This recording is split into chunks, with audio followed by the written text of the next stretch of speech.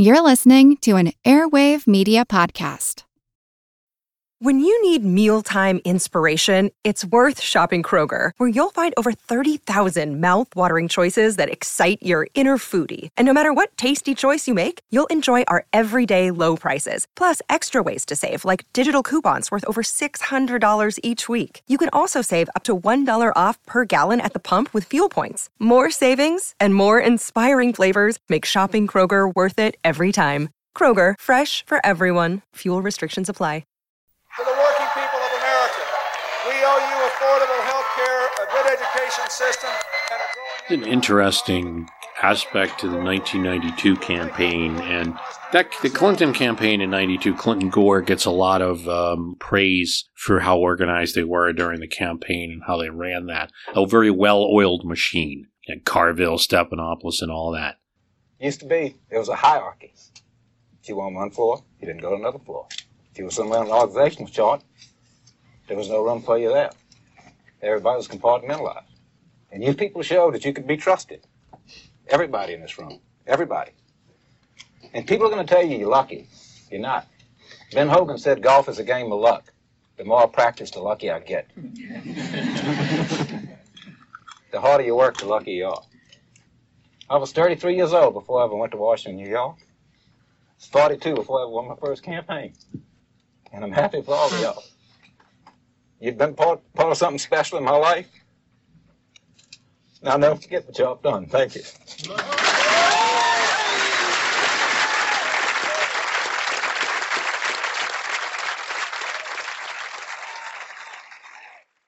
But there was an element of it that wasn't planned, and it grew out of the campaign.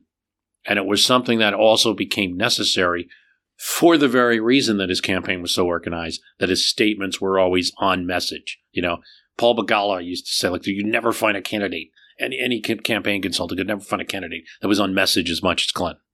You know, he was just perfect at it. But there was a problem. And Clinton handlers were worried about it, that Clinton still didn't have the image. There was still some resistance to him from voters that was hurting his chances of beating President Bush in 92. So they created a covert operation within the campaign called the Manhattan Project. Stuart Greenberg, I believe that's the guy. Anyway, we'll find out. They ask a series of focus groups what they don't like about the candidate. They go to Allentown, Pennsylvania, and they say he's two-faced. He just goes with the flow. If you asked him his favorite color, he'd say plaid. Even Clinton's strategist, Raging Cajun James Carville, says once, I've had blind dates with women I've known more about than I know about Clinton. As Greenberg put it, they set up a team with the top campaign people dealing with strategy and messaging and pulling out the day-to-day primary fights to go back to basis, to focus how to address the trust issue. If they didn't change that, he wouldn't have a chance of winning.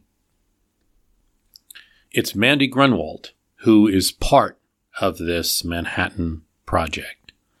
Every day and every way, we will all have to change. No one can repeal the laws of change, but we're going to make change your friend if you will work hard and play by the rules. I'm tired of seeing people punished for doing that, and they'll be rewarded in our administration. The team started to realize that what the campaign was putting out there in ads and what they thought voters thought of Clinton was not what voters thought of Clinton. Like Grunwald would say, they heard about pot smoking and assumed he came from a privileged background.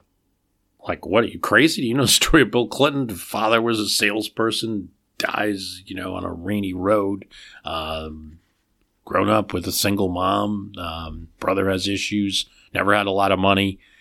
So they changed the campaign to stress Clinton's humble origins and that he came from one of the poorest states in the country and as governor invested in education. Not all bad. I mean, imagine this. After the government offices closed one night, 3 highly paid political appointees in the State Department, departing from all past tradition, using their power for political ends, sneak in a dark building, go into a dark room where there are all these old files there, bump into each other and get dirt on their nice suits, and they look for 4 hours trying to find some dirt on my poor mama. But there's some good there. It's the only time since Bush has been president that those three hacks work till 10 o'clock at night. They assembled a group of 10 white women in Allentown, Pennsylvania, who were independents or weak Democrats. And before the session began, 5 were for Perot, 3 were for Bush, and 2 were for Clinton. What did they think of Clinton? Well, didn't. Does he care about you? No, not about the things in my life. Could you trust him?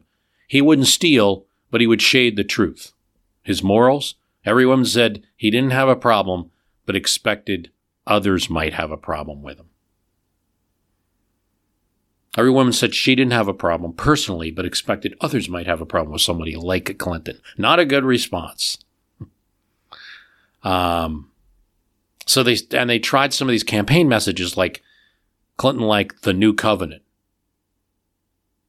The response was blistering.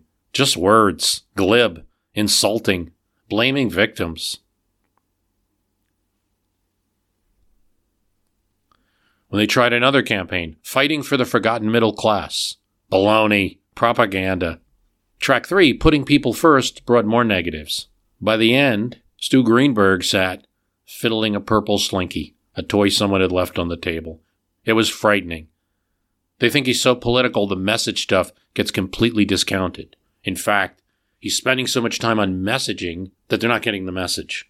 They fixed it up a bit. Imagine how you will feel on January the 20th if instead of 4 more years of blame and denial, division and diversion, we are all locking hands, walking down Pennsylvania Avenue to take our country back. Obviously, and won that election, and that is if anyone's looking to history for how to run a campaign better, having some kind of internal ombudsman, focus groups like that, is a good check on what I think sometimes are giddy little messages that campaigns put out. So, the Manhattan Project, 1992. These are all from stories that I plan to talk about on the Not Running for President podcast, and it just got too big, and I never got around to it. The Lincoln replacing Roger B. Taney in the Supreme Court came up as an issue in the 2020 campaign, not surprisingly, because there was a Supreme Court vacancy. And much was made of the fact that Lincoln had waited till after the 1864 election to replace Taney. Now, it's worth a look at the history, and it is true. The facts of that are true, but you go too far. And I have to say, Kamala Harris...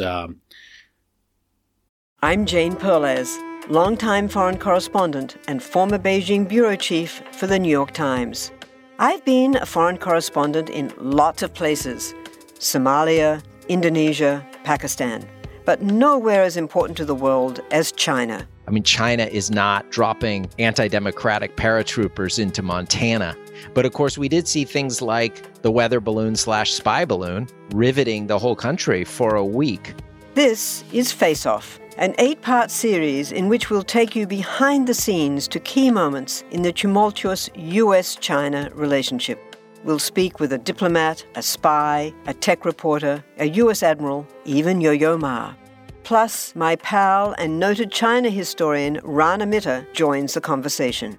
We'll look at what's driving the two nations apart and explore whether anything can help bring them back together. Face Off launches April 9th. Kamala Harris a little bit too far in the VP debate by saying, like, well, this is the lesson. Lincoln thought that the people should vote before. Well, there's no evidence or letter that says that he thought that the people should vote before. But I do agree sometimes with history. You have to look at actions and make assumptions from actions. Like, if a political actor did this, maybe they didn't always write a letter. You don't have them on video. You don't have them interviewed. There's a lot of press at this time, but not the kind of median press that we have today. So not every action is documented like that. So you do know that he waited till after the election. Maybe he wanted the people to get a say. But here's what John Hay, his secretary, says. Last night, Chief Justice Taney went home to his father's. And by the way, Taney and Lincoln didn't see eye to eye. I mean, Taney is the author of the Dred Scott decision that Lincoln hates. Already, Hay writes, before his old clay is cold, they're beginning to canvass vigorously for his successor. Chase men say the place is promised to their Magnifico. can see what Hay thinks of Chase.